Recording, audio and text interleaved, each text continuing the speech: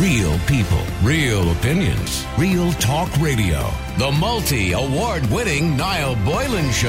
Classic hits.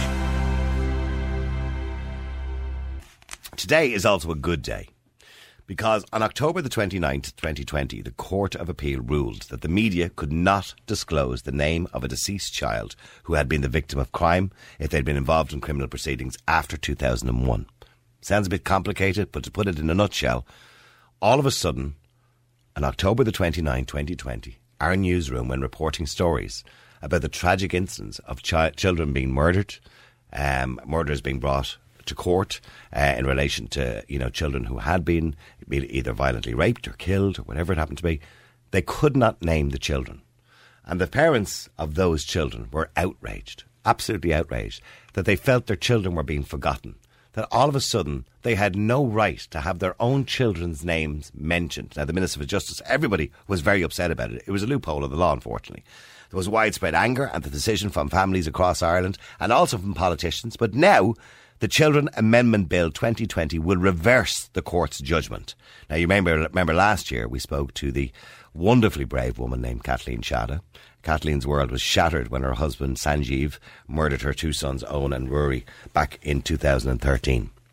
And Kathleen joins me again on the air this afternoon. Kathleen, it's a good news day, isn't it? It is. It is, Niall. I suppose for me and for many families like in the same situation, there's a certain bittersweetness about it. Mm-hmm. Because it is something that's positive. It's something to be glad about and to be happy about, and yet the circumstance around it for us individually is such that that we have to be that we're in the position that we're in, I suppose, with the losses that we're going through. And the last time I spoke to you, by the way, I remember you were fighting to keep your son's killer behind bars because he had also put in a bid for parole. Yes. And I don't know how that's going at the moment. Maybe you could give us an update on that from your point of view. How do you believe that's going at the moment? At the moment, I know that the new Parole Act is to be commenced they're planning at the end of June. So I'm hoping that because I haven't heard anything or any updates, there is a part of that that's retrospective. So there's a little part of me that's hoping that if that is commenced, so the sooner it's commenced, the better. If it is commenced and his hearing hasn't happened yet, because I know they've had some delays over COVID, that it is quite possible that he will actually not be eligible until 12 years. So there's a little bit of hope for me on that one as well. Okay, that's good. Well, that's good. That's good hope for you as well. And I don't want to go through the whole thing because we did talk to you before about everything that happened back in 2013. But needless to say, every day, that never goes away. And how are you, Kathleen? Because that's more important at the moment. Because for anybody listening, and we all remember the story back in 2013 when young Owen and Rory were taken away from us. Yeah. But I mean, as a mother, and to know that your husband murdered your own two sons, that must be something that you carry with you every single day. So how are you now? I suppose moving forward with life. It's not about moving on. I keep saying it's moving forward and bringing the boys with me. And that has to happen. It's life goes on. It's it's a saying, but it does, and it has to. It doesn't.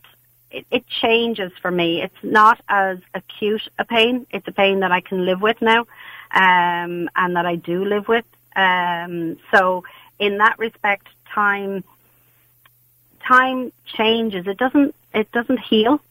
Because I don't think there's healing from this. I don't want to heal. I know that's a bit cliche, isn't it? That time is a great healer, but it just makes things easier, I suppose, to get through. It makes it easier, yeah. To get through the day. It blunts that really strong, acute pain. But the grief is there, the pain is there all the time. But you do live with it, and you can live with it. But it must have been very difficult, since 2020, when you were on media or whatever it was, that you couldn't mention the name of your own two children's names. That must have been awful. That was the weirdest thing. The very first interview I did on that was so strange. It was. I mean, I'm somewhat used to, I suppose, interviews in a way now, and I can usually, talk fairly well and that. But it was a really strange sensation and strange feeling to have to censor myself basically. I couldn't mention my name. I couldn't mention the boys' names, Owen and Rory. I couldn't mention my ex-husband. So there was, and that was strange. I've done a couple of interviews on our local radio that was done anonymously. Now people recognise my voice, but it was the and this is the thing, feeling. We're talking to a woman whose husband killed her own 2 children in 2013 on a particular date, and everybody knows who you are, everybody knows who your children are, and yet you weren't allowed to say that just because of this particular ruling in the court. Now, thankfully, that has now been reversed. Yeah. But I mean... Yeah. It was just an incredible, and I know many other parents, because there was many other big stories as well since yours, of young children who had been killed in similar circumstances, by the way, as well. And the fact that we couldn't mention Anna Creashal's name, for example, was another big one that everybody will remember from 2 years ago in that court case as well. It was just incredible that we couldn't talk about these children, and it was almost like we were letting their memories slip away. And that's it. And sometimes you feel as though you're being very dramatic when you say that, but actually it's the reality, And look, there's many families out there that don't want to be public, don't want to talk. And that's fine, and that's fine, and that is absolutely their right.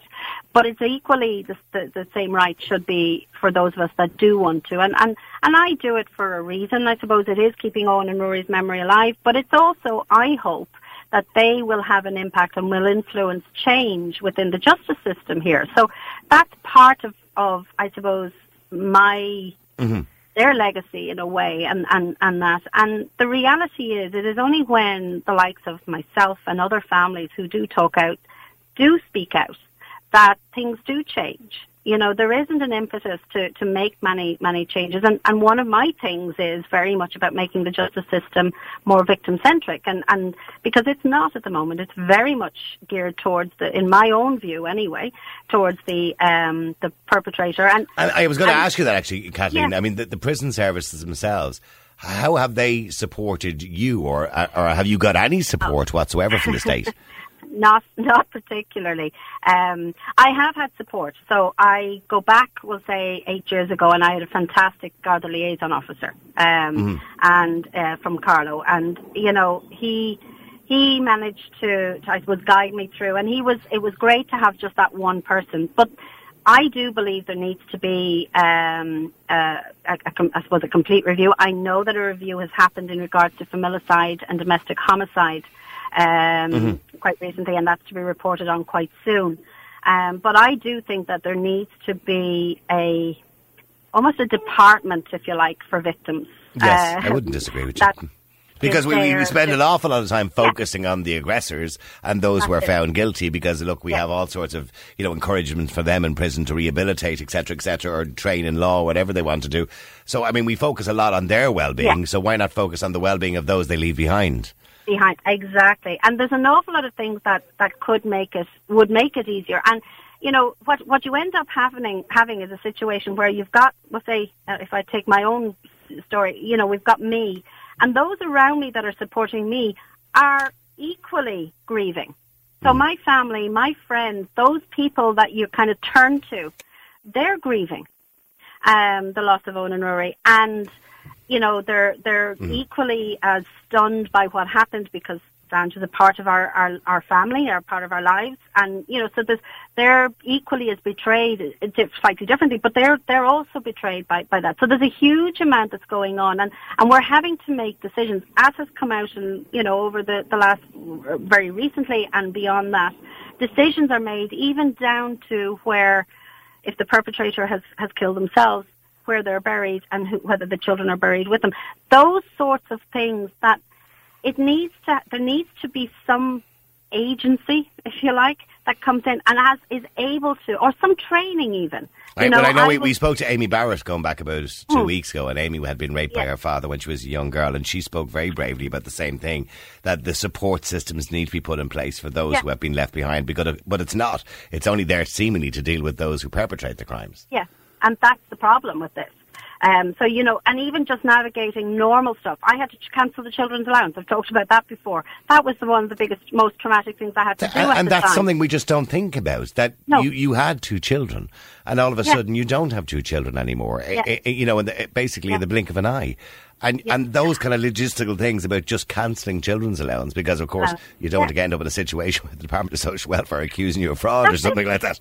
You know what I mean? And that must be really difficult to do. I mean, imagine ringing up, obviously you have to ring up a civil servant and say, I want to cancel my children's allowance. The first question they're going to say is why? And you go, because they're dead. Yeah. I mean, that's a really difficult thing to do. And that's it. And, and things like, and then the normal stuff. The bills still keep coming through. The mortgage still had to be paid. So the normal things in life. Now, I was in the circumstances incredibly lucky. I got great support from my employer. And they were in a position that they could do that. Not every person is working. Not every person is in a position where that can happen. And of course, some people will be in a local community where there'll be a lot of help, and some won't. Some will be on their own. That's it, you see. And so those normal things still have to happen, if you like. Now, again, I would have gone or could have gone to the bank. They were very good to me. They would have given me breaks and stuff like that if it had come to it. But I wasn't. I didn't need to do that. I was, as I say, my work continued paying. They were very supportive. But what I suppose when I talk about this, there's a cost involved in this. Just because it's not a state payment or whatever, there's still a cost.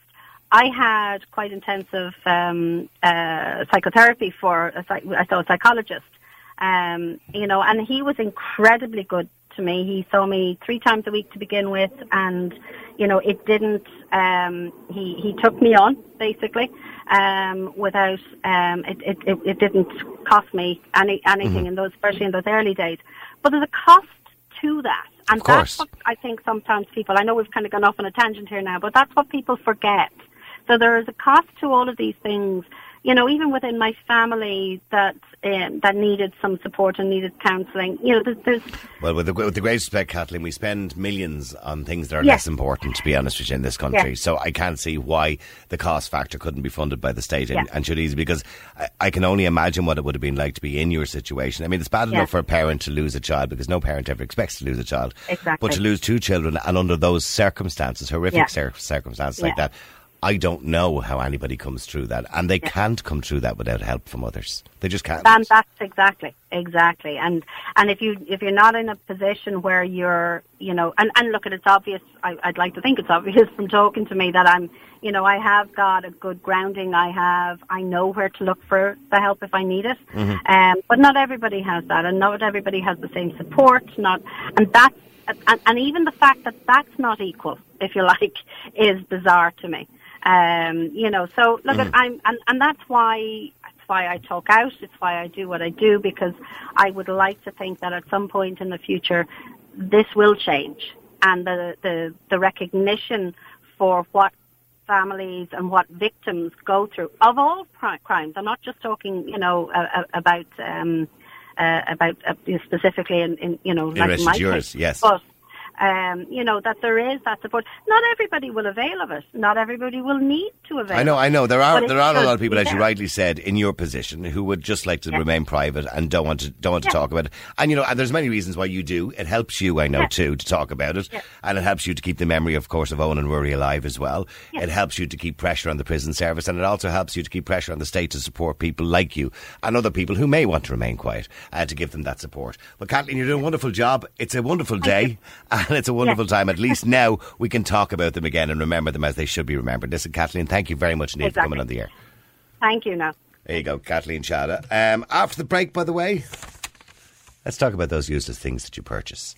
All right, the number is 087 188 0008. That's 087 188 0008. What a wonderfully, wonderfully brave woman. Can you only imagine what it must be like to go through what she went through back in 2013, when your own husband, the man you married, the person you trust, the father of your children, decides to kill your 2 children in cold blood. Can you only imagine how that would make you feel? And for her to be on the radio talking to me 8 years later or 7 years later, talking to me the way she's talking to me so bravely, and we've interviewed Kathleen before and talked to her before, it's just so wonderful to hear. And I wish her continued a wonderful future, and I know she'll never ever forget Rory and Owen, and she will continue her fight to make sure that Sanjeev stays in jail as well, and I think everybody should support her in that. Real people, real opinions, real talk radio. The multi-award-winning Niall Boylan Show. Classic hits.